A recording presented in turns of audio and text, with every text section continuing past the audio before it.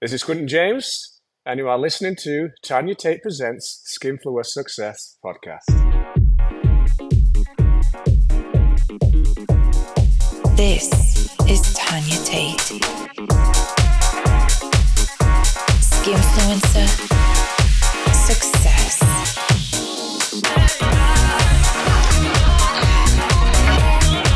Visualize your success.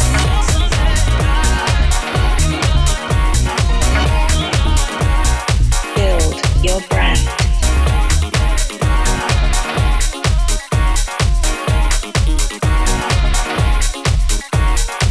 There you go, we're starting on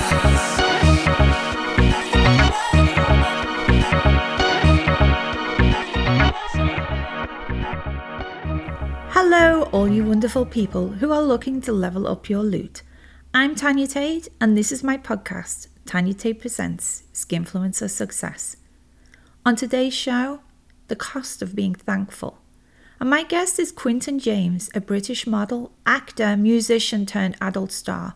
We will be discussing how you can enter the adult industry as a male, plus dealing with self-confidence and relationships whilst being on camera. The superfan sponsor of this episode is Kev. Shout out of gratitude to Kev, our sponsor, for helping make this podcast possible. You too can support this podcast and become a sponsor via my Patreon channel. So what have I been up to? I want to start out by acknowledging Michael Fatterosi of Porn Law. So I've known Michael for probably 13 years. He is a lawyer who is skilled in the adult entertainment industry. I've used his services for things such as trademarks, contracts, and also model releases, which, by the way, is something really important that you need when you're creating content. You don't just need the model contract from OnlyFans or Pornhub, you need actual full-on model releases.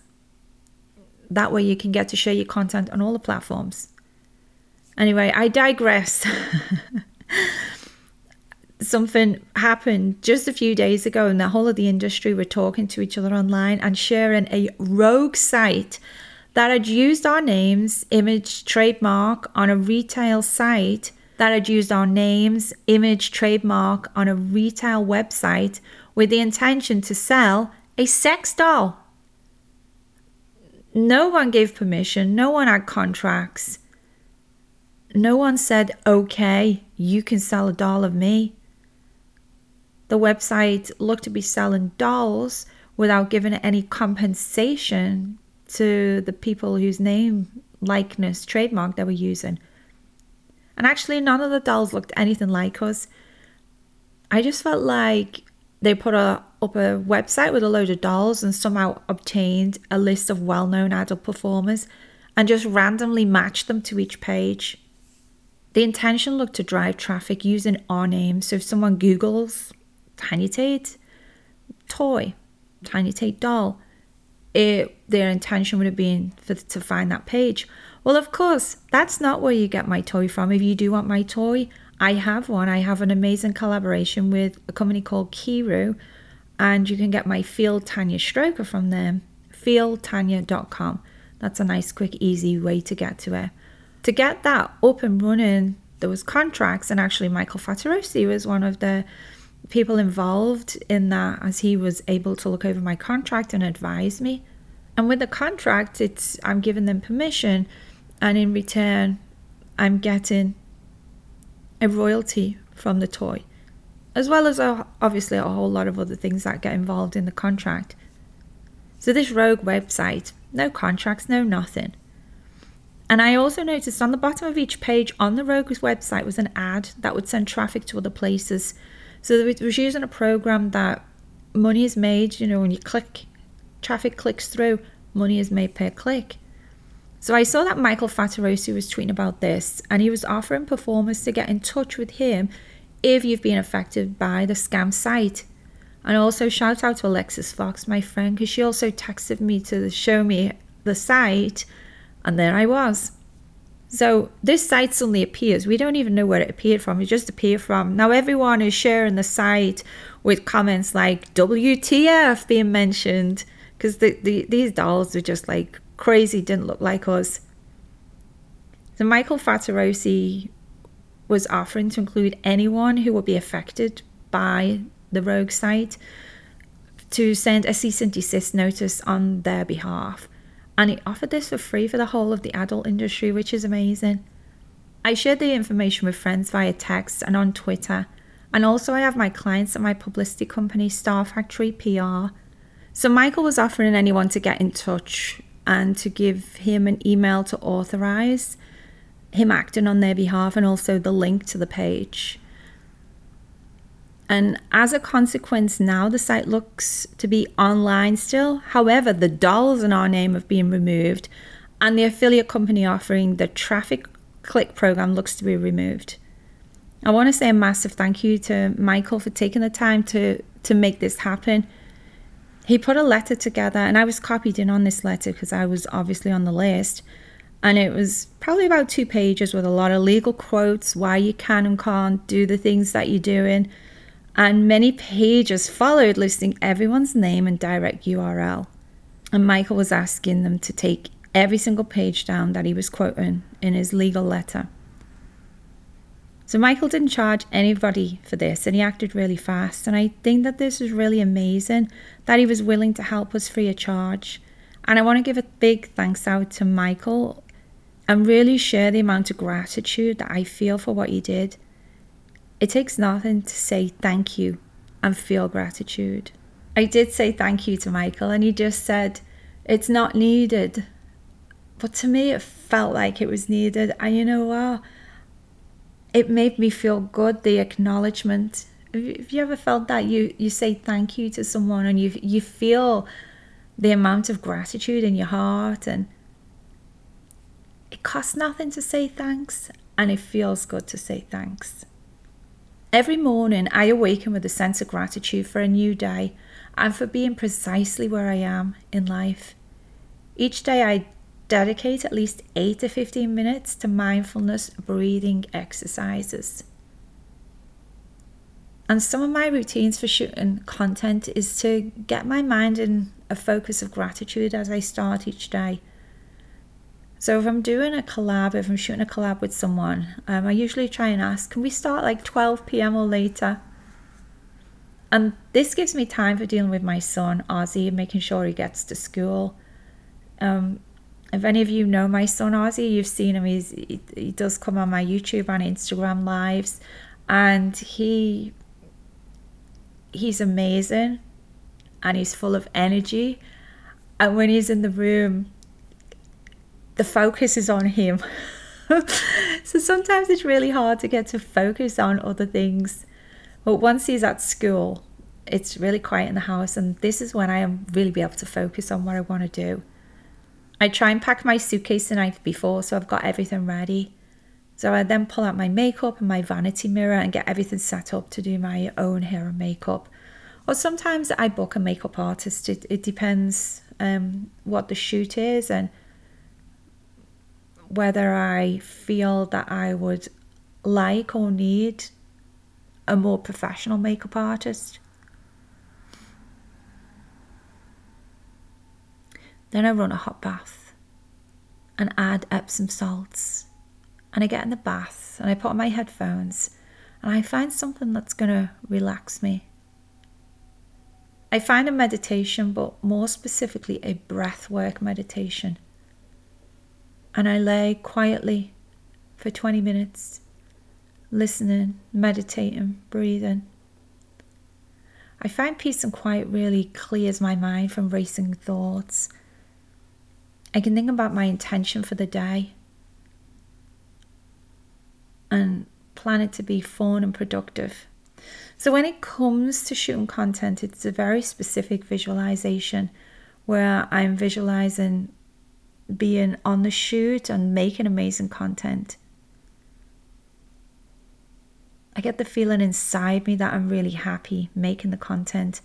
I'm visualizing my fans when they get to see the content, how satisfied and excited they will be. And I also feel gratitude towards the people that are going to be making a day run nice and smooth. So from the camera or video person to the location to the other talent that I'm going to be working with. appreciation that they want to work with me and they are also ready to make it an amazing day. So this week I actually shot content and I booked Ivan, an award-winning industry director, to come and shoot this for us. And he does amazing camera work, and I've been with him on site before. When we shot with Jill Cassidy and Alex Lynx, that was the first time really that I've had Ivan shoot it, and it was great. Ivan, it's relaxing, it's professional, it's fun, it's productive. So I set up a collab with a guy called Zane Walker, because I got feedback from my fans. They wanted more boy-girl content. So I reached out to him and I set up the collaboration. And then I suggested, maybe we should bring another girl to work with us on the collab. And he said he'd seen Jill Cassidy on one of my preview trailers on Twitter and suggested I invited her. She said yes, and I'm like, great. Jill's amazing. She's super sweet, super professional. Now, when it comes to choosing to shoot content with a guy, you don't always know what they're capable of in terms of performance. So for females, we can to a point continue to keep shooting throughout the day. Maybe we might need a little rest, but there's no physical barrier to stop us. However, for a male performer, he needs a certain area of his body to keep working. So we planned for a 3-way collab. And then I suggested maybe we could do a second scene of the day, something less strong, and find, whatever we get, we get. So on the day, it turns out that Zane was having just such an amazing time that he wanted to keep going with us the whole of the day. And I was like, yes, let's do this. And we ended up with 3 standalone scenes, which is really super amazing. And I was so happy with the day. We got a lot of stuff. When it comes, you're going to be absolutely amazed with it. And afterwards, Zane asked me if I had constructive criticism. And it was reminded me of when I was first in the industry, when I would shoot and I would ask the director for feedback, as soon as we finished the scene, because I wanted to know how I could improve my skills. I have to say the feedback I gave him was not necessarily in relation to his performance, but simple reminders such as bringing non-branded clothing. I mean, we don't want to put the branding of someone's beer on the front of our t-shirt. Bad boy, Zane. I made him change out to that beer promotion t-shirt and hide the waistband logo on his shorts. But you know what? I was grateful for the trust that you placed in me to provide him with that feedback. And I can't wait for you to see the results of the work with me, Jill Cassidy, and Zane Walker on our premium social media platforms. I felt the day unfolded exactly as I had envisioned. I acknowledge that dedicating time in the morning to prepare both my body and my mind for the shoot significantly contributed to the overall productivity. And I approached the day with gratitude for each of my colleagues. So what is gratitude and what is the cost? Something that touches the core of our humanity is gratitude. Gratitude is a universal language that bridges cultures and connects hearts. But is gratitude always free? There's a cost associated with taking a moment to express thanks. In our fast-paced lives, the time is a precious commodity, and pausing to show appreciation demands a conscious effort. I have to make sure every day when I go online and I'm talking to certain groups of fans to take that moment. It's busy, you're looking here, you're on OnlyFans, you're on SexPander, you're on Instagram subscribers. Just taking that pause to be thankful. It's a purpose detour from the relentless pursuit of our goals to acknowledge the effort of others. A pause to acknowledge people and experiences that grace our existence. And emotionally, it also requires vulnerability. That willingness to admit that we need others, that other people's contributions really matter to us. We are all in this world together and we couldn't do it alone. I've been thankful for the many people in my life, friends, family, supporters. Without them and their support, I would not be in the place where I am right now. There can also be an expectation tied to gratitude, a social and sometimes personal expectation of a return of the recognition. So when we express our thanks, we anticipate a response, a reaction that validates our acknowledgement. However, have you ever done something for someone and waited them to say thank you, but you heard nothing back? This expectation, while natural, can sometimes lead to disappointment if your expectation is not met. And at the workplace, expressing gratitude comes with tangible implications. So acknowledging the contributions of colleagues may require financial investments in awards, celebrations, bonuses, or other forms of recognition. And recently we had award nominations announced for the big award shows such as AVN and XBiz, which are big media networks in the adult entertainment industry. That's a perfect example of workplace recognition and gratitude. During certain months with the premium social media platform SextPanther, they host contests where participants can win bonus prizes by tweeting or posting. So I've actively taken part in these contests on various occasions and have been fortunate enough to be selected as a winner. It's a way for SextPanther to show appreciation for their models. And speaking of SextPanther, I also have some exciting news about an appearance. I've been invited to make it their booth during next year's AVN Fan Expo in Las Vegas. For those of you that are planning to attend the AVN Fan Expo, I'm going to be announcing my sign-in schedule for the SextPanther booth closer to the event, so you can drop by the booth and say hi. I'm truly grateful for each and every one of you that may be making the trip to come and meet me. So there's a cost for gratitude, but what are the benefits? Gratitude is like a game changer. It's an investment that pays dividends in various aspects of our life. Gratitude fosters a positive work culture. It strengthens personal relationships and contributes to overall well-being. Gratitude should be authentic. By being authentic and really feeling that gratitude in our hearts, not just saying thank you, but feeling it as you're saying thank you. It opens the door to a higher vibration and higher version of ourselves, more aligned with who we are. Studies have shown that expressing gratitude can lead to lower levels of stress, improved mental health, increased happiness, and even better physical health. It reduces stress and cultivates a positive outlook on life. And if it's in the workplace, a culture of gratitude can enhance teamwork, employee engagement, and job satisfaction. Think about working in a workplace where you are appreciated and you appreciate your colleagues. Like, how much of a more productive environment is that as opposed to people that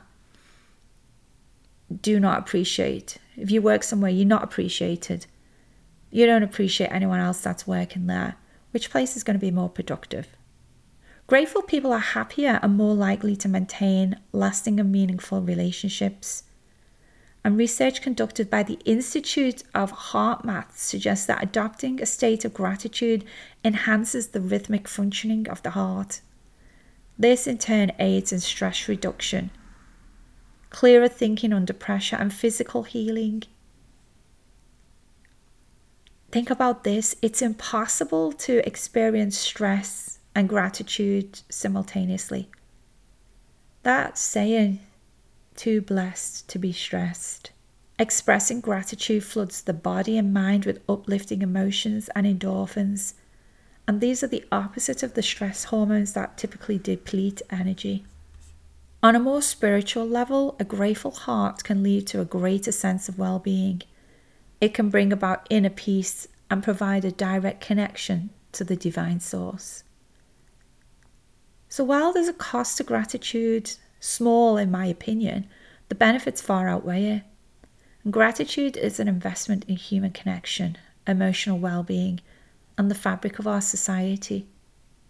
It's a powerful tool that enriches our lives in ways that we may even not realize. Expressing gratitude is like a muscle that grows stronger through daily practice. And as we navigate our busy lives, let's remain mindful of the boundless benefits of gratitude. Gratitude serves as a transformative force, molding the world around us and bestowing upon us spiritual richness. Author and one of my favorite public speakers, John Gordon, has a children's book called Thank You and Good Night. And I love the words that are in it, and it can teach children an attitude of gratitude. So let me read some of it for you. Thank you for this day. Thank you for this night. Thank you for the sun that shines so bright. Thank you for smiles and things that are funny. Thank you for flowers and bees that make honey. We can be adults and be thankful for that as well. I love that. I'm thankful for you. What are you thankful for? So I want to spotlight someone who I feel stands out or has done something interesting on their social media. So this episode's person is a little different. Normally it's a content creator. However, let me introduce this episode's Skinfluencer Success Spotlight person as Michael Fatterosi of Fat Law. So I gave Michael a shout out earlier in this episode. This week he helped take down content on a retail website that was using many of the names, likeness, trademark of performers in the adult industry. Free of charge, he offered to send a cease and desist notice for anyone who was affected. He was offering support about this via Twitter at Porn Law. I'm reading his timeline. There are so many performers that are affected and so many performers that are tweeting at him how appreciative they are for what he's done. So Michael also has a website, pornlaw.com, where there are many tools and legal information that are helpful for content creators. And if you're a fan of the adult industry, there are interesting posts on what is currently shaping our world. So give Michael a follow on Twitter at Porn Law. Tell him Tanya Tate sent you there. And while you're there, drop a comment saying Tanya Tate expresses gratitude for you. Tag some performers who you think deserve to be Skinfluencer Success Spotlight. Tweet me at Tanya Tate. Comment on Patreon at Tanya Tate. YouTube or TikTok at Tanya Tate Tube. Or Instagram at Tanya Tate Create. That is Tanya Tate Create. Or you can leave me a voice note on speakpipe.com/Tanya Tate and let me know who you think should be spotlighted and why. Coming up next on Skinfluencer Success, my guest is Quinton James, a British model, actor, musician turned adult star, and we will be discussing how you can enter the adult industry as a male, plus dealing with self-confidence and relationships whilst being on camera. This is Tanya Tate.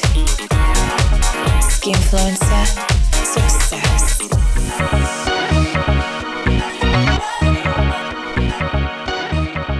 You are listening to Tanya Tate Presents Skinfluencer Success. So I know many men ask me, how do I get into the adult industry?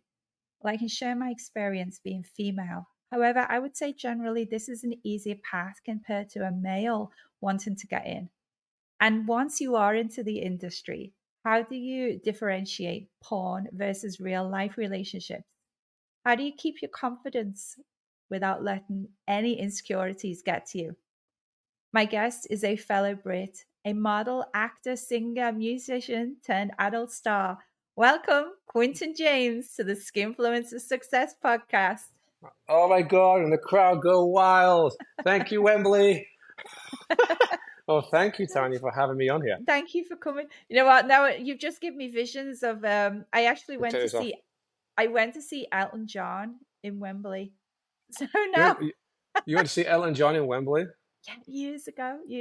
Oh my God. I have to say, the other day I was looking through your Instagram, and there I see you on your piano just freestyling Elton John songs, and I was like, a bit of Rocket Man, you know what I mean?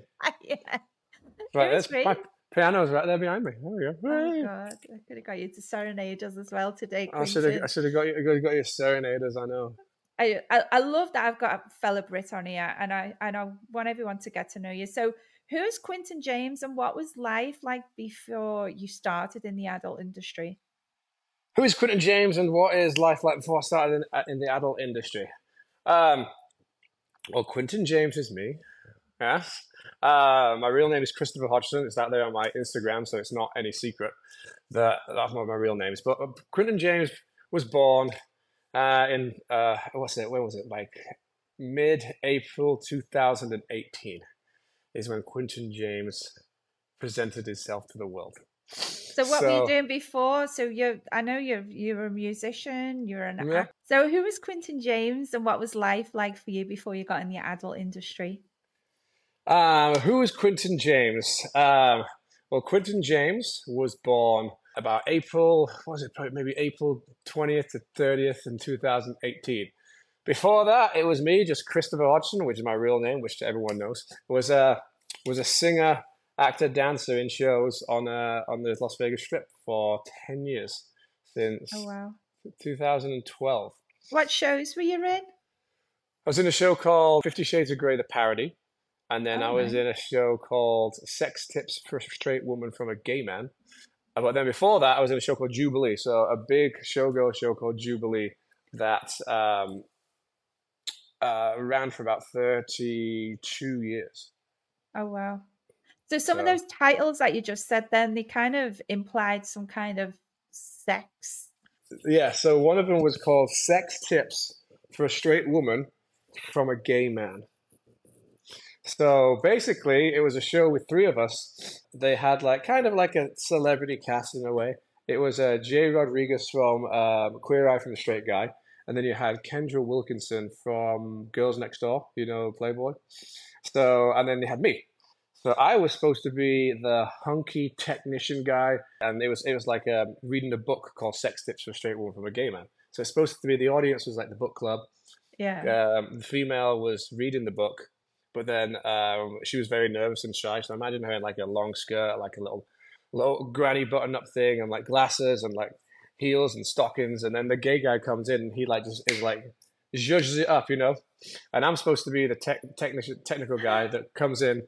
I introduced the show as a Russian dude, so I was like my accent was kind of Russian.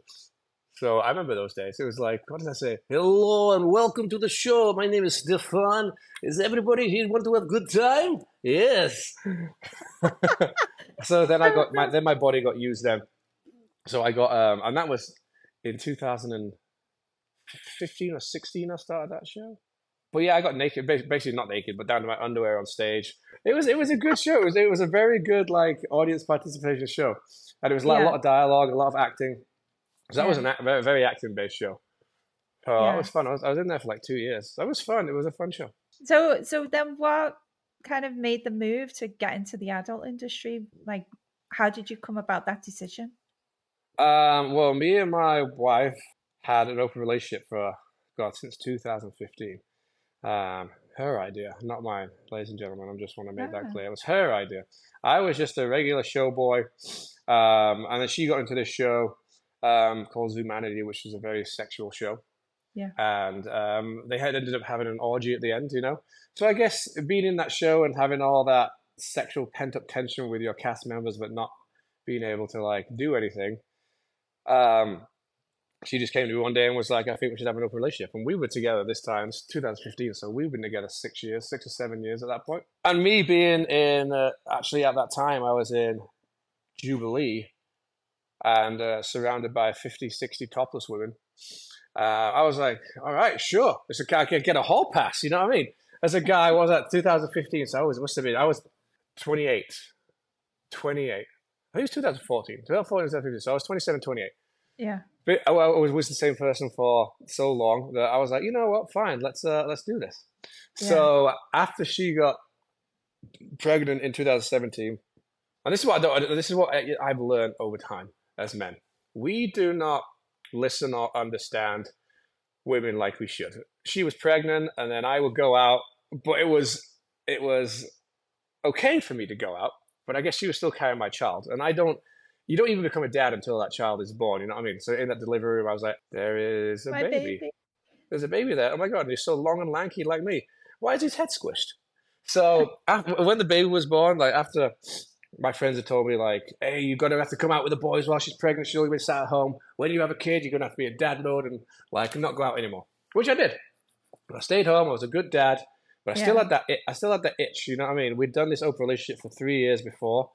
It was not really on my terms. It was kind of more on her terms, in a way. So I was, I guess, 6 months after that she'd had a baby. I was like, hey, we should try an open relationship again. Like once her vagina was healed and everything like that. But I guess with her hormones from having a baby and postpartum and this and some that I don't understand, you know what I mean, as a man. She was like, no, I just want to be a family. I want to do this. But I was like, well, I still want to have sex with other people, you know? Yeah. Probably not the best timing. So she suggested that I do porn. She was like, because we had a friend, Alexis Monroe. She was in the porn Oh, industry. She was a good friend of ours. And she was like, why don't you do porn? Because then at least you get paid to have sex with other people. And I yeah. was like, I'm not doing porn. Like, I'm not going to put myself out there. I just want to like have my cake and eat it a little bit, just like you did for the past 3 years beforehand. And I just kind of had to follow. But now you've had a baby. It's all changed. Typical. Yeah. I have to say though, in her defense, when you do have a baby, your mind and your body, No, everything changes. And it exactly. like having a baby inside it moves everything and changes and stretches. And then when everything kind of goes back, it doesn't quite go back the That way it was. that's honestly a problem that occurred down the line. So she said, "Why do you go into porn and do this?" So I did.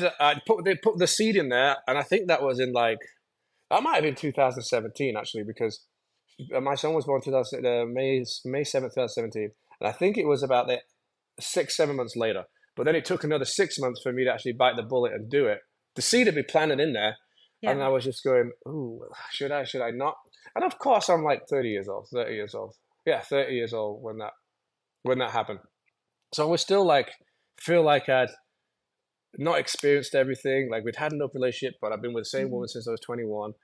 And I guess I just wanted to scratch that itch. But you're right, when things don't go back the same.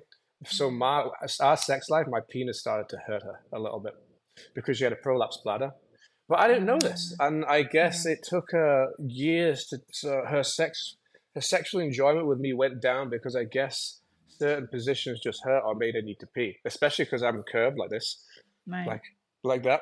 So it would stuff we would do before was not the same as after having a baby. Yeah. So and which I didn't know. Like I didn't, as you said, I didn't know that it actually does rearrange your insides and spots changed. And because of her prolapsed bladder, her uterine wall, the bladder was just sinking into her vaginal canal. So I guess it was just I would That constantly sounds so hit it and constant painful. pain. And I guess Sounds it painful. was, but I never got told anything. You know? You don't always know though as a woman, when it changes. And Exactly. it's like I remember reading stuff because I had a baby also in 2017, so I think our kids are probably about the Yeah. same age. Same age. And Yeah. yeah, and I remember like just your body grows, and and then I'm like, is it ever going to go back? You've seen me, like we've shopped together. You've seen me Yeah. like in all my glory. But I was really nervous at first, trying to get the stomach back, trying to get it down, trying to look like it's not got a pop. And Yeah. then I would read stuff, oh, inside it might feel different inside. So I was really nervous. But for me, it just felt fine inside. It didn't seem Really? to have affected me. No. But I did my breasts, they changed, and they were kind of, one of my implants were kind of slightly turned, and they went really low. And I was wearing a nursing bra for like a few years. So finally I'm like, I need to get my, Yeah. my breast redone, You was which wearing a is, nursing bra for a few years? yeah, because my boobs are so low. If I put a regular bra on, they would sit on my ribs because they dropped, with the stretching and the pregnancy and the Yeah. weight. It was breastfeed, and it just hurt.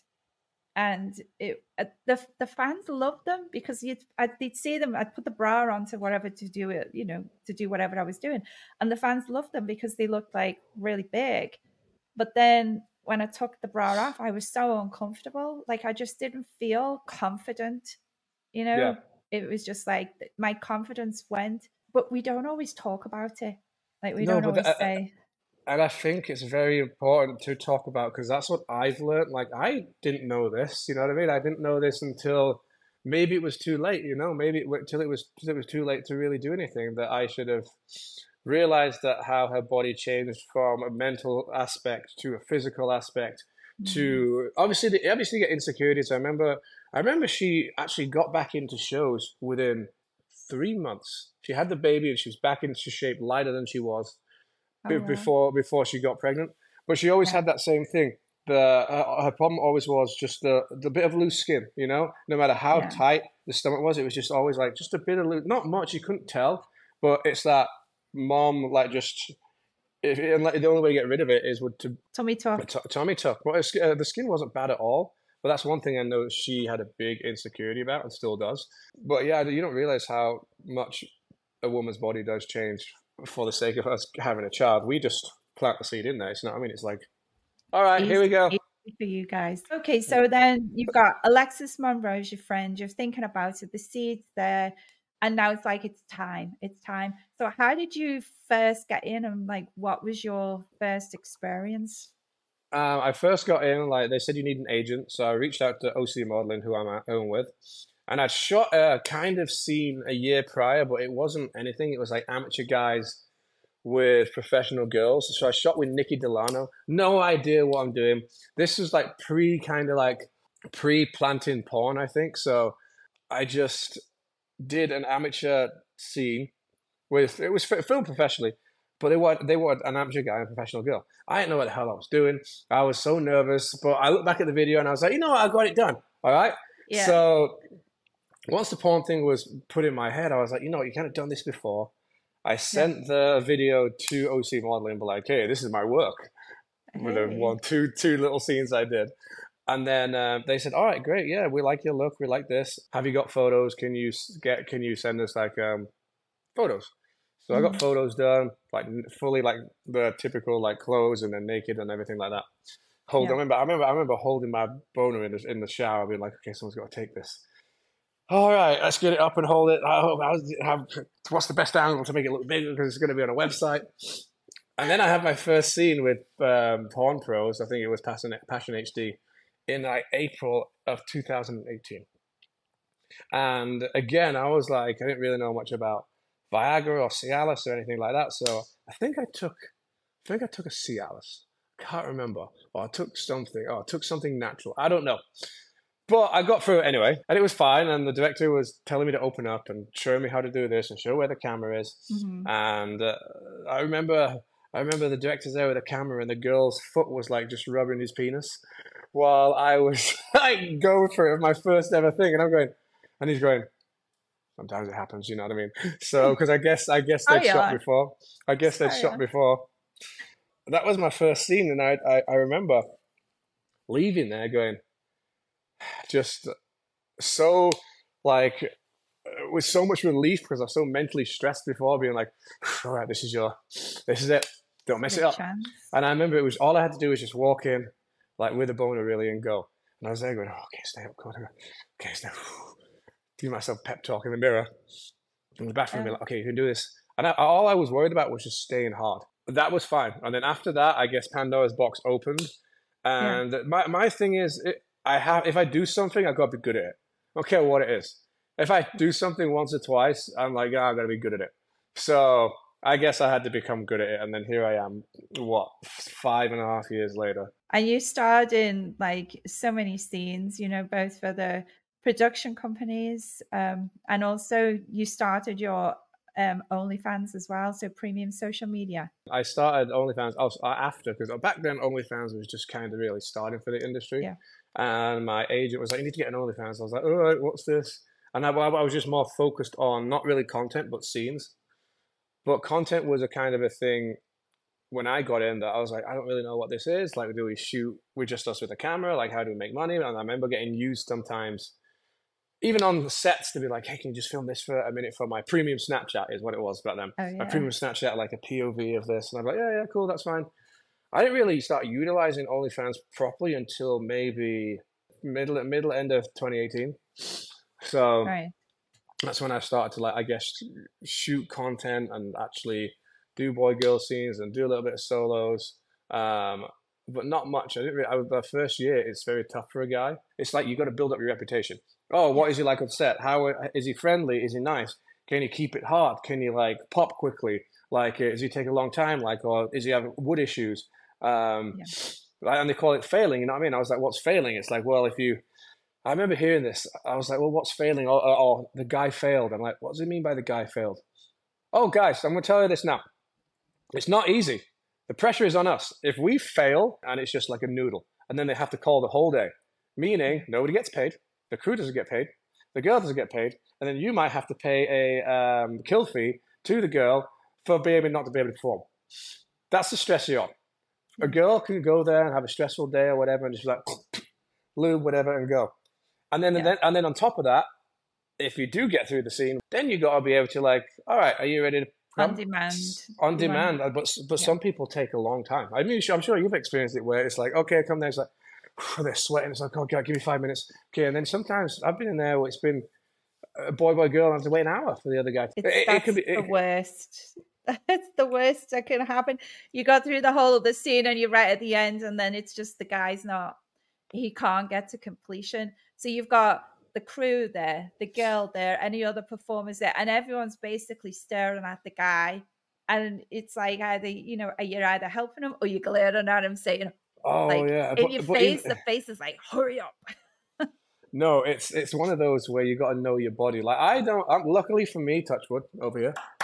I am pretty good at timing my body now to be like, all right, my body clock out, all right, at 25 minutes. Okay, I got to start. But within the whole scene, I'll try and edge. So I'll try and edge to like build it up, to pull it back, to build it up, to pull it back, which I've found is easier when it comes to the pop at the end because I don't want to be there. There's only been not even a handful of times where I've had to be like, all right, give me a minute.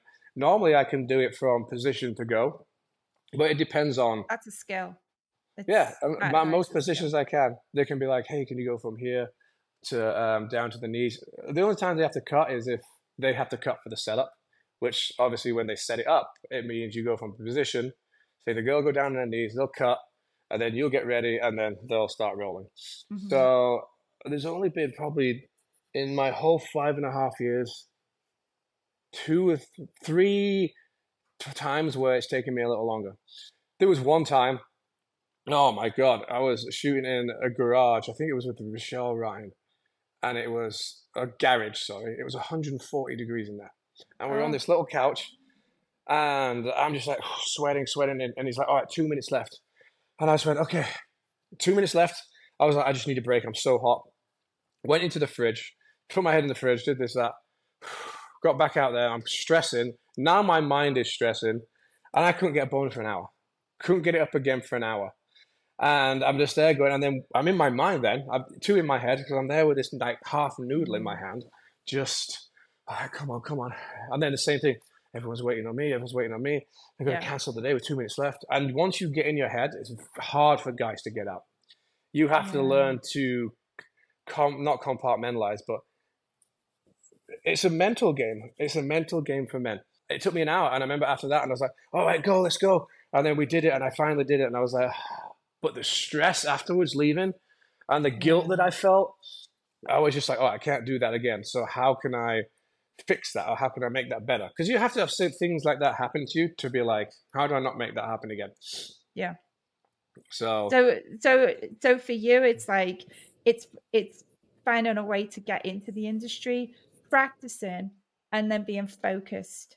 And before you mentioned like Cialis, like the guys use that in the industry. Yep, I take Viagra. Most times I have sex for on camera for scenes.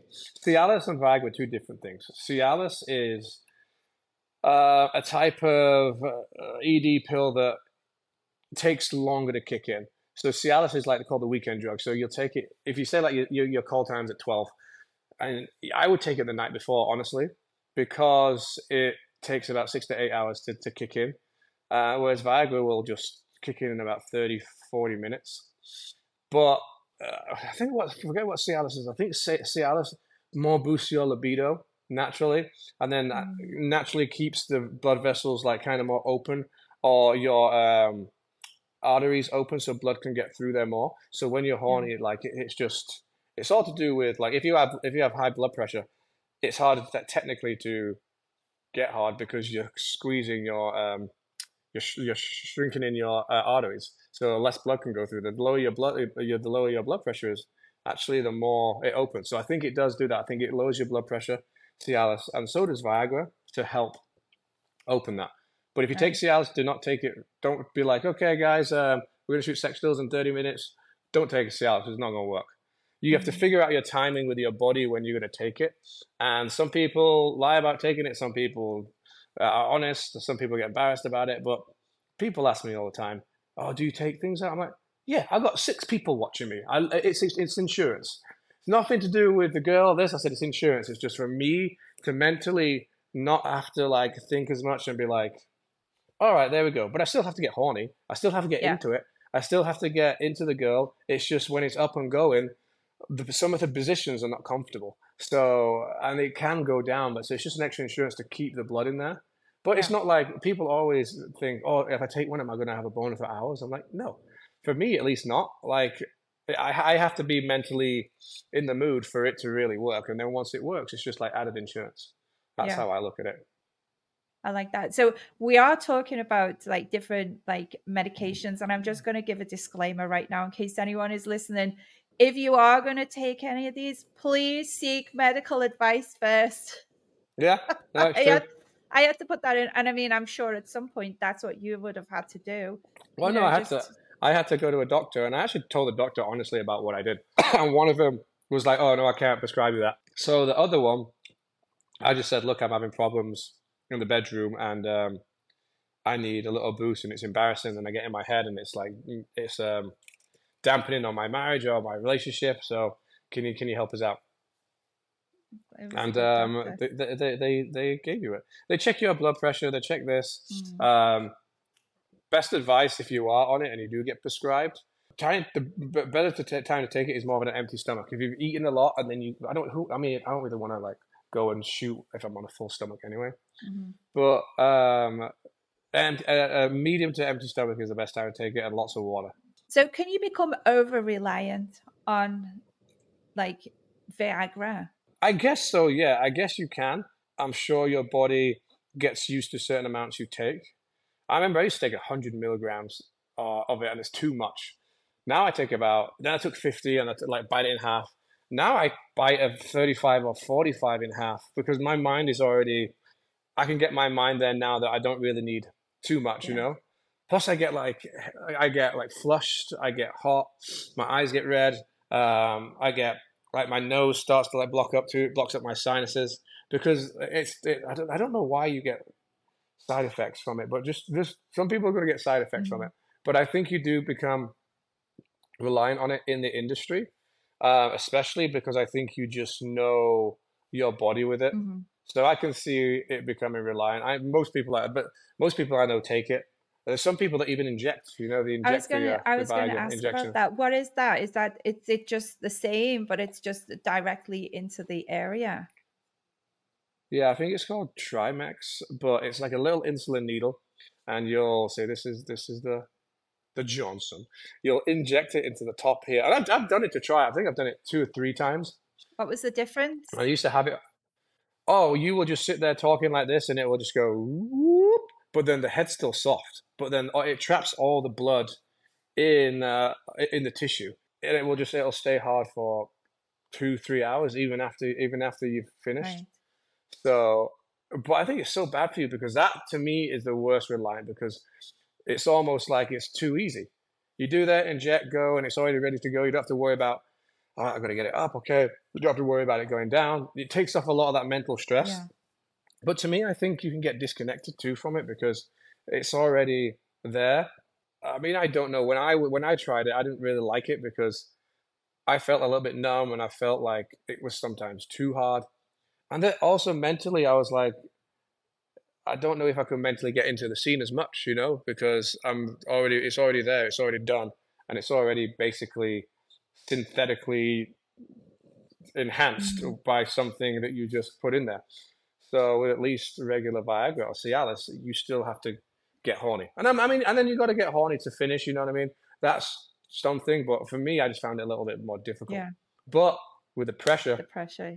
in the shoots, I see why people Yeah. do it. And I mean, so you've also got the pressure, you've got, you've got to do a good scene.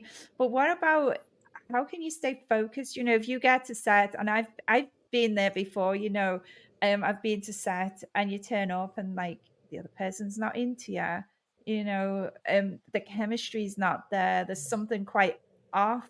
Like, what are some tips to kind of stay focused and get through that scene? Everyone's different. For me, I'm a big chemistry Yeah. person. Everyone's going to have different physical attractions to different people. That's life. That's natural, you know? I kind of feel sorry sometimes for the girls too, because some of these guys have like massive stonkers, but they're not really the most attractive people. You have both. You have both, Quinton. I'm going to say that right now. Thank you. Oh, thank you. I got a nice willy and a pretty face, so it's all right then, love. You got it all. um, I think the key for me is always finding some. I always like to have a conversation before I shoot because to me, personality is very Yeah. attractive.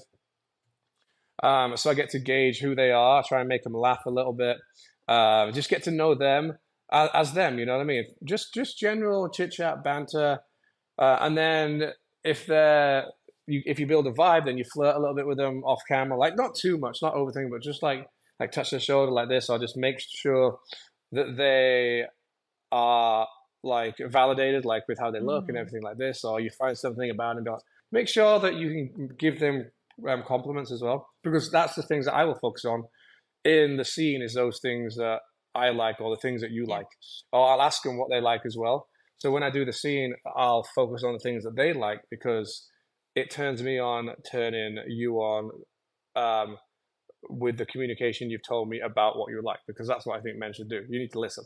Men need to listen to women. If they tell you something, then you do it. And one of the biggest things I found with a lot of people, it's like when a girl's like, "Oh my god, keep going, don't stop, don't stop, don't stop right there. I'm gonna come." Guy gets so excited and he's like, "Oh no!" And she's like, "I said don't stop. I couldn't help it. No." And I find that's a big issue. Like a lot of guys not being able to last because. But I mean, hey, you listened. She said, "Don't stop," and you tried to not stop. But It's just for too me, much. that's really hot. To me, that's a big turn on. If a girl's like, "Keep going, you're gonna make me come." It's gonna. To me, I'm like, "All right, okay." And I sometimes tell the girls, I'm like, "Tell me, like, um, even if you're not," I said, I might tell them to like, "Hey, if you're gonna come, tell me. Like, even if you're gonna come, tell me. Like, especially when we're close, because mentally, that's a good mental stimulation for me. And a lot of it's verbal. Like, I like a lot of kind of dirty talk. I like talking like close, um, like inserting dominance, but not in like, it doesn't have to be in a BDSM way, but like just like a little hand around the neck on and seeing how they do, but not too hard. And this is what I've learned as I got older. But communication, it's all communication. Yeah. Life is communication, sex is communication. And I think if you communicate, it takes a lot of the other stipulations away of physical attraction or stuff like that. Because I think mental attraction then is sometimes more important. We're all going to get old. We're all going to get fatter. We're all going to get uglier.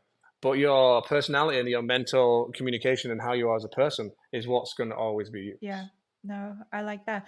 And so we've talked a lot about I love this how open that you are, Quinton. I this is this Yeah. is this is great because guys are going to be listening and most people don't say anything like who talks about what it's like, to be on camera, who really talks about it, but No, no, nobody. Yeah. what's the difference between, being on camera and having sex in personal life? Like for a guy, what are the differences? For me personally, it's guys are very simple. We are simple creatures. Women are so much more smarter than men, and I'm going to say that now. And men, they are. Because we think with our two heads. Literally, we think with our two heads. Women will go head to heart, back up to heart again, and then down to the vagina. That's how one works. Men will just be like, "Yeah, we're going to skip this part and go down." So for me, it's in porn. It's kind of that typical bend. You skip this and you go down. Mhm. Um, We skip the emotions. But me, I like an emotional connection. Mm-hmm. Emotional connection, I think, has some realism. So in some of the scenes I do, and some scenes you can't, like kissing, being Mm-hmm. close. Like being close to someone is something that you can't really do in porn. You can't blanket someone, or you can't be like on top of them and like really have that passion, because you're not going to see any Yeah. penetration. So you have to know that I'm always have to be back, and if I come in for a cheeky kiss, I'll do this, but I always have to be back. I always have to be aware that the camera's on this side, so I've got to open it up to this light. They're over there. If they're on top of me, they've got to put their head to the side and look out this way, so they're facing the Yeah. camera. So you get a lot of disconnect with most scenes. Mm-hmm. However, companies like Bellessa, which I love, kind of break that fourth wall because they just let the camera go. They're like, just have sex how you would have sex. Yeah. So I like when I say to people, I say to guys especially, do not get your sex education from porn. It's not the place to get it. You watch it, it's a fantasy, and you might think like, oh my god, she's screaming this. Most of the time they're faking it. I'm gonna tell you that now. Because you have a guy, they're saying like, hey, okay, 30 seconds climax. So the guy's behind the camera and he's like, Yeah. which means telling her to build up, The and you know energy. exactly Yeah. how it is. And then like this, change positions, because they don't want to talk the director, so they don't have to have as And many you just got to edits. catch it out the But corner of your eye.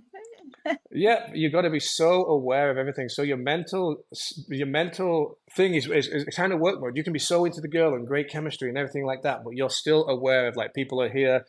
You still got a job to do. You still got the positions to do. You can have, even if we do most passionate scenes and passionate sex, you still got to be like, all right, this is going on film, and especially for a lot of women too, it's hard for them to get out that if there's a camera there and they're having sex, it's almost like you're playing to the camera. You still can't help it. A lot of people can't. Now you eliminate that camera and you have sex at Yeah. home. You have no one to impress apart from each other. So therefore, you can listen to each other. You can really communicate. You can really say what each other wants. And a lot of people that I've had sex with, that out of porn with no camera, you don't do half the Oh positions you no. do. Most people want to be One or close. two positions on its head. No, that's it. One or two positions, that's it. And man blanket and missionary women love because you don't get that closeness. They want to hold you and they want to do this. They want to feel your body and then they want you to like just talk dirty in the ear and like it's like, and that's what normal sex is. Yeah. When you're drunk and like have something, yeah, you go on marathons and do the 5 positions. But from what I've learned and what I like is I like passionate and connection. So I like to be a little throw around like rough here and there, but it's always that I come back down and I check in and I'll kiss you and I'll be close because I've got to get you mentally stimulated. Yeah. Women need to be, you got to make a woman come up here before you make them come down Yeah. there. Like they have to be turned on up here. If they're so disassociated, which is the difference with porn, why a lot of women find it difficult to come in porn, is because their mental state is everywhere. Cameras, lights, working, positions where I am. At home, you can actually relax on the feeling and then relax on the energy and relax and be present with the person that you're with. Yeah, it's like for me, I've done scenes and the same. I've done loads of scenes and we're playing for the camera, we're playing for the fans. But I remember I did a scene with Evan Stone and it was Sweet Sinner. I think it was Sweet Sinner. And Yeah. it was literally all Yeah. closed, like what you just said with Bellissima. And he was Yeah. talking the whole of the time in my ear. And I was like, oh my God, this is like something totally different. No opening up, no nothing, just go. Yeah. And Yeah. it's like, I'm like, this is like amazing that we can get to do it. And then you really do forget that the camera's there. I mean, you've still got an idea because you're still gonna like, well, I'm gonna close up, but I'm still gonna keep your face slightly that way. But I think you're that's right. the closest to like real life where they just let you go at it. Exactly. I would recommend people, especially couples, if you watch porn together, watch things like New Sensations or Bellessa, and that is pretty much as close to real sex as you're gonna get. Yeah. To most porn because it's kind of filmed with no cuts. You only have to cut unless you need some water or maybe the guy will lose a boner a little bit or do this. But that's like normal. Like sometimes you might be like, oh shit, babe, I'm going down. Like, oh, I'm thirsty. Should we do a water break? And you do that in normal sex anyway. I'll do that if I'm going up like, if we're having one where like my favorite position is like off the bed, hips up, put something on your pillow. I'm going to lift your hips up because my penis curves. And I'll stand up and I like to get you from there because I can be dominant. I can go fast. I can go slow. I can come in close. or you can pull me in, or I can have my hand around it, around your neck and everything like this, but it's just us. We're in this bubble and it's just us. There's no one else. And burlesque is kind of similar. You can be in that bubble, and that's the closest to realness you can get because you can let go. As soon as you can let go mentally, then sex is going to be good, go from good to great. I You feel. know, with like the chemistry, and I mean, me and you, we've shot together, and Oh it yeah, was we didn't meet each other, and I saw no, pictures and I had good feedback because I always have to ask if I'm shooting for my premium social media. I want to know who's the guy, what's his social media about, yeah, what do his pictures look like, and then I literally text people, do you know this guy, is he good, what do you think? And if someone says yeah, something to me and it's just like maybe you might want to be aware of this, I'll think, oh, okay, I'll ask someone else instead. I'll ask a different guy instead. I'll ask a different person. I love good feedback, and I got like great feedback from you. And then as soon as we met, I was like, oh yeah, my feedback was right. It's like we knew each other, even though we'd never met yeah. before. No, And I it was so passionate and it was great. And the scenes, I mean, we've done a few scenes together now. So I'm gonna go deep now. I want to know because I've experienced this passion with you, and we've done a lot of passionate scenes. We've also done a lot of disconnected scenes, like what we've talked about. yeah. But can you be in love in a scene? Like love at first sight. Because I think Um, you run into I know a lot. I know a lot of people um meet other performers and they date from their scene. I've seen that before. Like, oh, they date from their scene. People can. I think that it depends on where you are in your life and what you're looking for. Like, if you're looking for a relationship, or for me, it was always I was married, so I always had that boundary of like, okay, my emotions can't go anywhere else. So for me, falling in love, I could be infatuated and be like, oh crap, that was good. Maybe I would like take you out on a date if I wasn't married. You know what I mean? So for me, I don't think you can fall in love in a scene. For me personally, maybe that's because my mind is still like not looking for that. yeah, But if your mind is looking for that too, then maybe you could. But I think love and infatuation are two very similar mm, emotions that you have to, because you might be like, oh, I'm in love, but the reality is you might just be very infatuated with that person. yeah.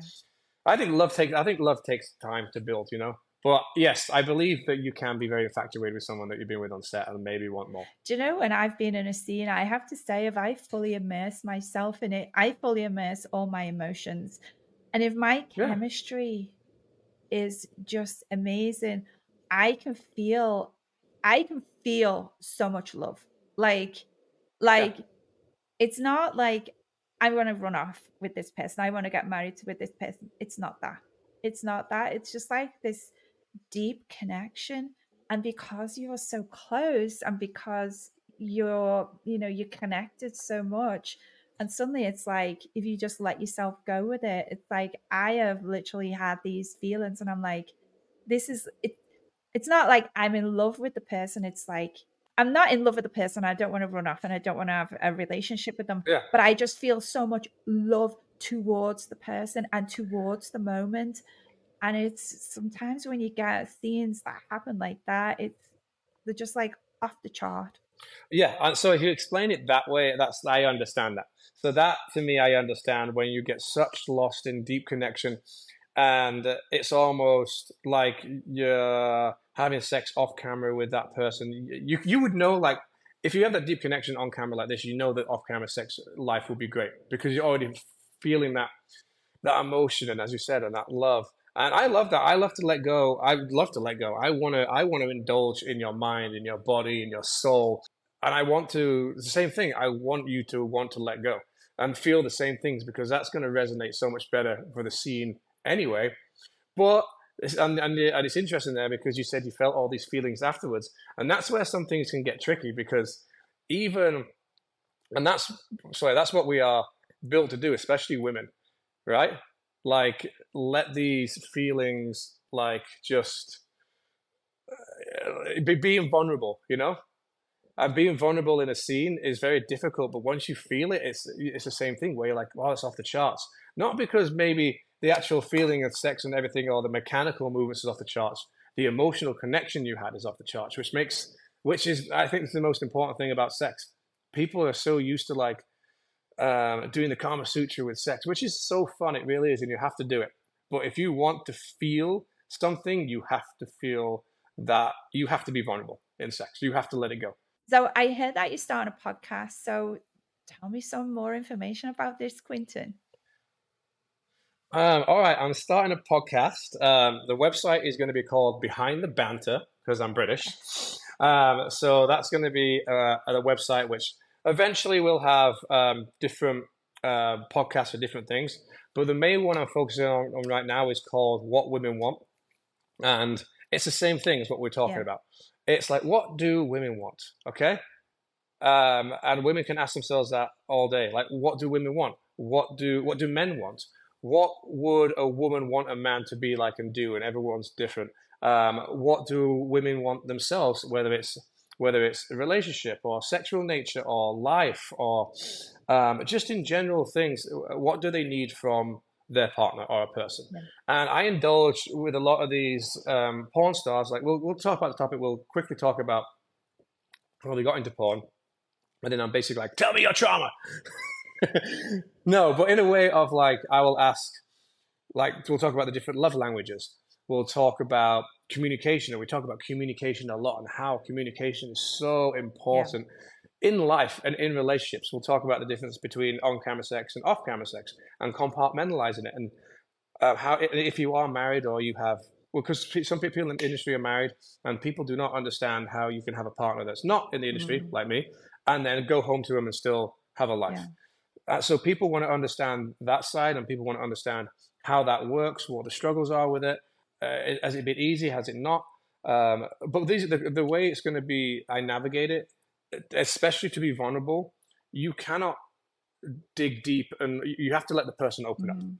You have to ask a question, guide it, and let them go on their own tangent about whatever the topic is you're talking about, so they can open up and feel comfortable. The more it's like, the more guys poke about a certain question or a certain, oh, well, I heard you just broke up with so-and-so, or I heard just like, hey, your boyfriend left you. Like, they're going to close up and be like, no, I don't want to talk about that. And I tell them beforehand, like, I will, some of the people are like, okay, I don't want to talk about my family. I'm like, okay, family's off the topic, you know what I mean? But people will indulge in childhood trauma, especially things that were said to them when they were growing up as a kid or a young person or in an early relationship. Like, words stick, or guys have told them this, and now they have massive insecurity about it for their whole life and relationship. They take that into the next relationship, and they take that to the next relationship.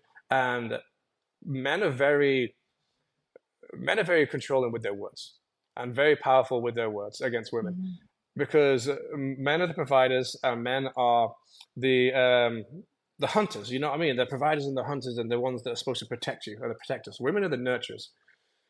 Women can destroy men emotionally, but I think men can ruin a woman's life by their words. And that's what happens a lot. And especially when men get mad and get jealous, we don't know how to control our emotions. So we will just attack you. And when like, especially if we feel insecure, then we will make you feel like the smallest person ever, so you can come down to our level. And we talk about all this stuff, and we'll talk about like what has been said to you, and what do you think what do you think could have been better, and also about women. How can you be better? What have you learned in your life? What can you tell these other women, especially being a porn star, that you've learned and grown about yourself? Because these regular women are going to watch these porn stars being vulnerable, and that's what I want. Is them to be vulnerable, and if they want to, and I'll be talking as me as Chris Hodgson, you know, that's my real name. So it's going to be Quinton James, but it's going to be me, because I want people to hear me. And if they want to share their real name, and now on Instagram, if you want to get verified, you have to put your legal name anyway. So if you're verified, I'm like, do you mind talking as your legal name? Say what your porn name is, but talk about your legal name. And some people find that very difficult to do in porn, and I understand. But now with Instagram, I'm like, your legal name's already up there anyway. And they're like, oh, right, yeah, okay. So because I feel that breaks the fourth wall of vulnerability for the listeners to really get to know that person, not the porn star. And that's what I want to do. I want to get people to learn and be educated by, because I can't tell women what they want, you know? It's up to us I'll to come tell across you. it's up to you to tell me. But I have my knowledge, but I don't want to come across as misogynistic. But I want women to share their stories. And I have men on there too. So I'll interview men, and they'll tell me the same things about what they feel they've done, or what they feel that women want, or what they feel they can do better, or the bad things about women. And if there's a trend, it's like, all right, guys, if there's a trend here, listen, because everyone seems to be doing the same mistake. Why can't we learn from it? And So that's pretty much talking about insecurities, it's like I for me, I look at you, I see like 6 foot. Are you 6'2"? Are you 6'2"? 6'2". 6'2", hung right. And his eyes are blue. His eyes are blue. 6'2", eyes are blue, and it's just like you're toned, you're muscular. It's like you're having the time of your life. You know, it's. But there are insecurities that you will have, you know, and because, you know, we are just like, we might be adult stars, porn stars, content creators, but we still have insecurities just like other people. So, you know, like, how do you handle them? Insecurities come from, like, we all have insecurities. Trust me, I come on and I come around people and I put this mask on as Quinton James, or even as Chris Hodgson. I come on and put this mask on to society. But trust me, when I come home, I've got my own demons too. I've got things that I battle with. Like, I battle highly with anxiety now. Like, especially since COVID, my anxiety is it's something that I've been battling with for years now. And I've had panic attacks on set in the middle of a scene, and I have to leave and I have to just like, and it's out of nowhere. Yeah. But I think a lot of it comes from is like, especially when you're in a relationship with someone for a long time, you are pretty mean to each other sometimes. And it's those words can really dampen you as a person. And I always learn, no matter what, like, there's always a line, right? Once you start attacking below the line, that is territory where you're going to now hit trauma, and you're going to make person have trauma from those words.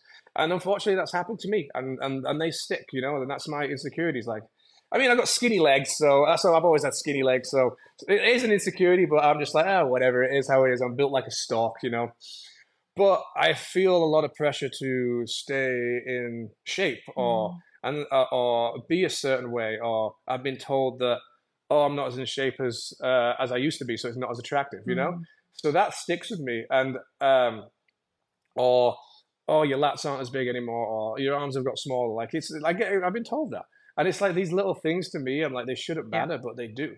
Because then it's in my head. And then if someone else comes along and they've got all those things that have been put down, I'm going to get insecure about that person, because I've been told, like, oh, that's not good enough. So someone else comes along that's like, that's got, like, you know, bigger legs, or like a bigger appearance, or like something that I've been told, or like, I don't have, my abs aren't as prominent, or you don't have a six pack anymore, and someone else comes along. I'm like, but being told that by your partner is it's very hard, and it sucks, and it's like, I always learned to not go below the belt. Like, it's we all have insecurities, and once you go below this belt and you have those insecurities, you're going to carry those for the rest of your life, because you got to be careful what you say to each other. And on set, it's the same thing. I'll just put it to the side, but like, I'll constantly look in the mirror and be like, oh, is this all right? Like, or if someone says, oh, you look so good, I'm in my mind, I'm like, are you just saying that, or do I really? Because I've been told otherwise. And I might think I look good one day, but then I might be brought down from the person that, for me, my most validation comes from the person that I love. Everyone else's validation is nice, but it doesn't matter. Some other people take the validation from others more than they take it from their partner or someone at home. So therefore, if I take validation more from someone at home, and it's bad, and it's criticism, I'm going to take that so much more than someone else saying it. So much more than a fan saying it, because now I'm just like, wow. And then I get insecure. And then I'll be having sex and I'll be like, I don't know what I'm doing. I'm just in my head being like, are you thinking about someone else? I'll do this because you just said this about me. But it's the same thing. Imagine if I told the person I'm with, like, she's like, hey, do I look all right? I'm like, oh, you're looking a bit fat, you know what I mean? You could like lose a couple pounds. Or like, if your stomach was a little flatter, I think I find it more attractive. So like if we're having sex, can you suck that in? You know what I mean? Can you imagine just saying that to people? But people do. People say that to each other, and it brings on a massive insecurity for those people. And on my podcast, people have told me like their insecurities about the stupidest things that have been told to them. Yeah. We all have insecurities. You know, I've been through my own insecurities, having like the boobs redone, they've gone a size Yeah, smaller. There's scars on them because there was a lot of skin. yeah, And that was something I had to decide. Like, do I want my boobs low, hanging, heavy, sore, hurting, or do I want them up, perky with the scars? And it was a decision that I had to yeah. weigh up. And still, even now, I have to look at myself, and I'm the one that has to tell me. I'm the one that has to tell myself, this is good. This is you, and you have to love yourself first. Like, it doesn't You matter you who is around me. If you can love yourself first and foremost, everything else for me, it's just bat it off. But it's hard. It's hard to it is, like. and you I don't want to hear it. Block. Don't it listen. No, it is. It's you make a very, very good point there. I feel like you have to love yourself before you can really love anyone else. Because if you don't love yourself, how can you love another person unconditionally or love them if you do not love yourself and you are constantly insecure about yourself and you're constantly nitpicking? Because we do. We are our own worst critic. We'll get out the shower, we'll look at ourselves, and it's a mental thing, and that can come from like trauma or babies or this and this, and it's like, and it's going to bring you insecurities. But if you can love yourself to be like, you know what, I don't know people that are bigger, curvy, like big and beautiful, they're like, I love my body, and like, and it's great, and they're like, and then other people are like, you're insecure because that boob sits a little lower than that one, and then this big person that's 200 pounds is like, I'm so confident, I love myself, I love my curves. It's a mental Yeah, thing, I think. it is. And the more you can love and accept yourself, no matter what, scars and everything, the more you can say, bat it off, bat it off, bat it off, the more thick skinned you're going to become. And the more that you'll be able to open up and love and accept others too. Trust me, I don't, at this moment in time, I'm pretty honest, I don't love myself right now. And that's my own insecurities. And that's a lot of things going on in my personal life. So there's stuff that I'm working on to get back to a point to honestly get my confidence back. And that's what it is. It's getting my confidence back so I can love myself again how I used to, but also be stronger with what I've learned in life and the mistakes I've made and the things that I've learned to be better with. But it's been a tough journey. It's been a hard journey the last few years, and it does take a damper on your mental state, and it does affect your performance too sometimes because you are now overloaded with all these insecurities. You don't love yourself and you still have to perform. So that's my insecurities, guys. So it's just, honestly, it's like people will look up to me and do this and be like, oh my God, he's Quinton James, he's a porn star, he's this and that. And I do. And I come to work with a smile on my face day to day. But sometimes I'm exhausted and sometimes I will sit at home anxious and depressed. You know what I mean? It's life, and it's okay to be like that. It's okay. Like, you're allowed to have those dark days. You're allowed to not always be happy. You're allowed to be sad. You're allowed to cry. You're allowed to be overwhelmed. And that's part of being human. I love it. You know? You are so amazing, like to just open up and to share like your vulnerabilities and to share, you know, how it really is. And I'm sure all our listeners and viewers are really going to appreciate seeing this side of you, because people just, they hide it all. So They do. They hide it all. And it's I try to be Chris Hodgson and Quinton James at the same time when I'm at work. I am not a different person. I am the same person. But it's like going out to see friends. I'm going to put whatever insecurities I have behind me and try and have a good time. You know, same thing at work, because I have to. And the problem is, it's like if you date someone or you see someone at home, they're going to get the vulnerabilities of those insecurities. So therefore, it's almost like they know your weaknesses. So when it comes time to arguments, you use those weaknesses against someone else to knock them down a couple pegs because you're feeling a certain way. And that's life. And it happens to all us porn stars as well. It happens to me. It happens to that, and people even do it on set in the industry as well, and it affects people. So what you see online is always going to be the smoke and mirrors mask version of that person. But I can't wait to see you again. I think I'm going to be making a trip to Vegas. Yeah, gonna make a trip to Vegas, and then we're gonna cry, hold each other and cry. Do you know what? I won't cry. I'll just hold you, Quinton. Because oh, you just can I cry? you can Can I'll cry and you can hold my head. I haven't had a good cry, and I'm due a good cry. I haven't had a good cry in a while. I'm due. I'm a a good really cry. good person for that. Like honestly, I'm very Are you? I'm very nurturing, very caring, and if you want to like talk to me, I will sit there and I will listen. Honestly. No, see, I love it, and I love people and that I won't judge. that can. I won't judge. No, and that's what I mean. We all judge, and that's why people find it hard to be vulnerable because you don't want to be judged. Me, I'm just like if people people judge all the time. I don't care share my emotions, and because I'm not a superstar, I'm not a Superman, I'm not impenetrable. I'm just a guy who got lucky with his looks and works on it like and uses it to his advantage for now while I can. But I'm still like I've still got a soft center. I've still got things on my inside. But that's what makes me me. Yeah. And I'm a lot, and I'm giddy, and I like when I'm happy, I'm like eccentric and overwhelming. It can be a lot for people to take. On the deep down side, like I still have the same just God insecurities. You know what I mean? And like trauma and everything that I have to battle with that you don't see on screen. And a lot of porn people do. A lot of people battle with things that you have no idea about because you just know them on screen. Yeah. And you have to remember that we as performers, we're still human. We still have a home to go to. We still have a life. We still feel the same things as everyone that watches us feel, even as a man here.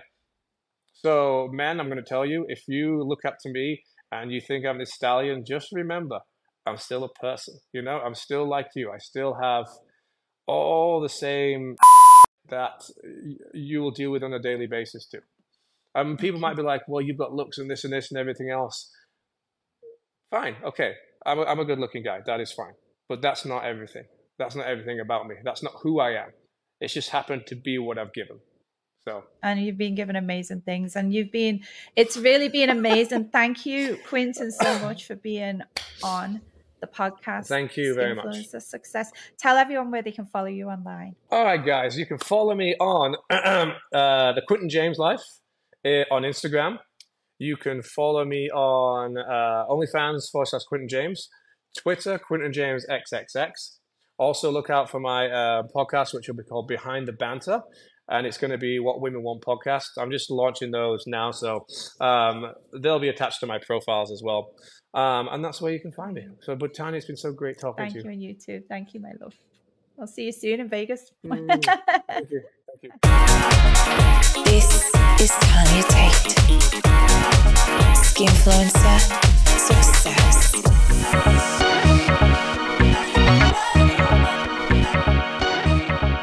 Thank you all for joining me on Tanya Tate Presents Skinfluencer Success podcast. Gratitude is a gift we give to ourselves, a light that brightens our path. Expecting nothing in return is the purest form of appreciation, for in the act of gratitude, we find the truest measure of our riches. I love those words. They really resonating with me right now. I want to know, what are you grateful for? I'd love to hear. Do you have a story on how any of my podcasts have inspired you to be a better person? And who do you want me to have as my next guest? What questions or advice would you want us to discuss? I invite you to share feedback with me. You can leave feedback or ask me questions relevant to the Skinfluencer Success podcast using the hashtag AskTanyaTate. You can ask me by commenting on my latest posts on Twitter and Patreon at Tanya Tate, TikTok and YouTube at Tanya Tate Tube, Instagram at Tanya Tate Create, and you can also leave me a voice note on my SpeakPipe, speakpipe.com/Tanya Tate, and you might get featured on a future episode. So let's listen to my favorite SpeakPipe voice notes of this episode. Hey, baby. This is Mark. Hope you're having a wonderful day. Love you. Talk to you soon. Bye-bye. Oh, so that was from Mark. Mark says, hope you're having a great day. Love you. Well, thank you so much, Mark. I hope that you are having a great day too. And I hope your day is even better now that you've just heard yourself be played on the Tanya Tate Skinfluencer Success podcast. That was great. Let's see. Who else has left us a voice note? Hiya Tanya, it's Nick here. Loving the podcast, and I just want to ask: is there anyone that you idolise, whether it be in the adult industry or not? Is there anyone that you look up to? Thank you. Bye. Love, Nick. Okay, thank you, Nick. That was a really great question. Is there anyone I idolise or look up to? I have to say, as a kid, I never really idolised anybody. Specifically, I don't think I was looking at someone and say, oh yeah, they're amazing. What I did idolize was I always wanted to be that other person. I'd see like another kid and I'd want to be that kid. Or I'd see someone on Top of the Pops and I'd want to be that singer. But it wasn't just one person, it was numerous times in my life that I always felt like I wanted to be that other person. And the things and the struggles that I've been through, like just silly things, like I remember my mum telling me, well, you know, some weeks we couldn't afford to get sugar, so we had to pick, well, she had to pick, she did the shopping, sugar or something else. Like, that's harsh. And I know that there's families that are struggling like that now. Families and people that are struggling to choose sugar over another item of food. Actually, I don't even eat sugar now. As I'm sitting here. While I was a kid, sugar meant a lot. It was with my cornflakes gonna have sugar on them. They tasted so much nicer with sugar on. But I didn't really like look up to anybody. I didn't really idolize anybody. But what I did realize that I love traits from different people, and I look at different people and I see strengths in them. And when I see something that I like what I see, listeners, Matt, don't cut this bit out. Matt's my podcast editor. Don't cut this bit out. But the dog was just snoring. I just had to stop, and I had to go up to her and say, Millie, stop snoring, otherwise you're going to have to go in the cave. So hopefully she won't snore again. I was deep in thought then, answering Nick's question. So in terms of idolizing people, I realize now that what I do, I look at different people and I see strengths and qualities that I like. And I look at people that are successful and I see their success. And then I find myself interested in knowing, well, what skills do they have to meet that success? And I'm not talking about CEOs. I don't want to be a CEO of a massive company. But I want to be someone that makes a difference. And I've had friends and I see people with big hearts, and they're the people that I idolize. They're the people that I look up to, and they're the people that I emulate. You got me thinking there, Nick. Thanks for that question. Very thought-provoking. So hit me up with your mailing name and address. Mark and Nick. Nick, she already knows. Oh my goodness.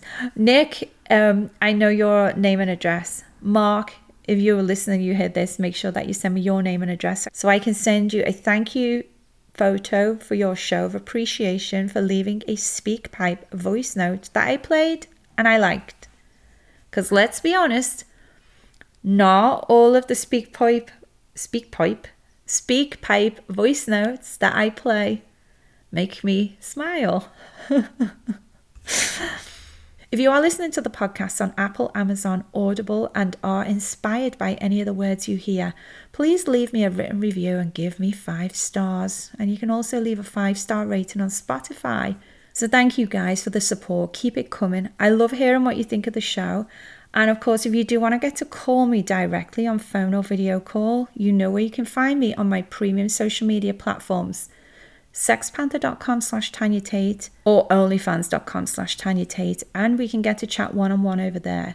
Follow me on Twitter and Patreon at Tanya Tate, TikTok and YouTube at Tanya Tate Tube, Instagram at Tanya Tate Create, and you can see all of my official links, including my premium social media, on my Linktree. Just search Linktree and my name, Tanya Tate, all one word. I also have a Linktree for the links for my podcast, which is, if you search Linktree and then Tanya Tate Tube, all one word, you'll also get to see the podcast links. And remember, if you don't see it on either of my Linktrees, it's not me. The Skinfluencer Success podcast is available on skinfluencersuccess.com and all major podcast platforms. Watch it first on patreon.com/Tanya Tate. It also gets released on onlyfans.com/Tanya Tate and later on youtube.com/Tanya Tate Tube. Patreon members get to exclusively see me reveal in advance this episode's podcast guest and will be treated to exclusive clips that don't make the final cut. Tiers come with benefits. This episode's shout out of appreciation for being a level up tier member goes to Caller69, Nicola Ward and Ronald K. Thank you for your support. And this Patreon superfan sponsor of this episode is Kev. Shout out of gratitude to Kev, our sponsor. And you too can sponsor this podcast by signing up on my Patreon at Tanya Tate. This is Tanya Tate. You've been listening to Skinfluencer Success. Practicing gratitude opens the door to a wealth of happiness and opportunities. Now go, get out there and go build your bank.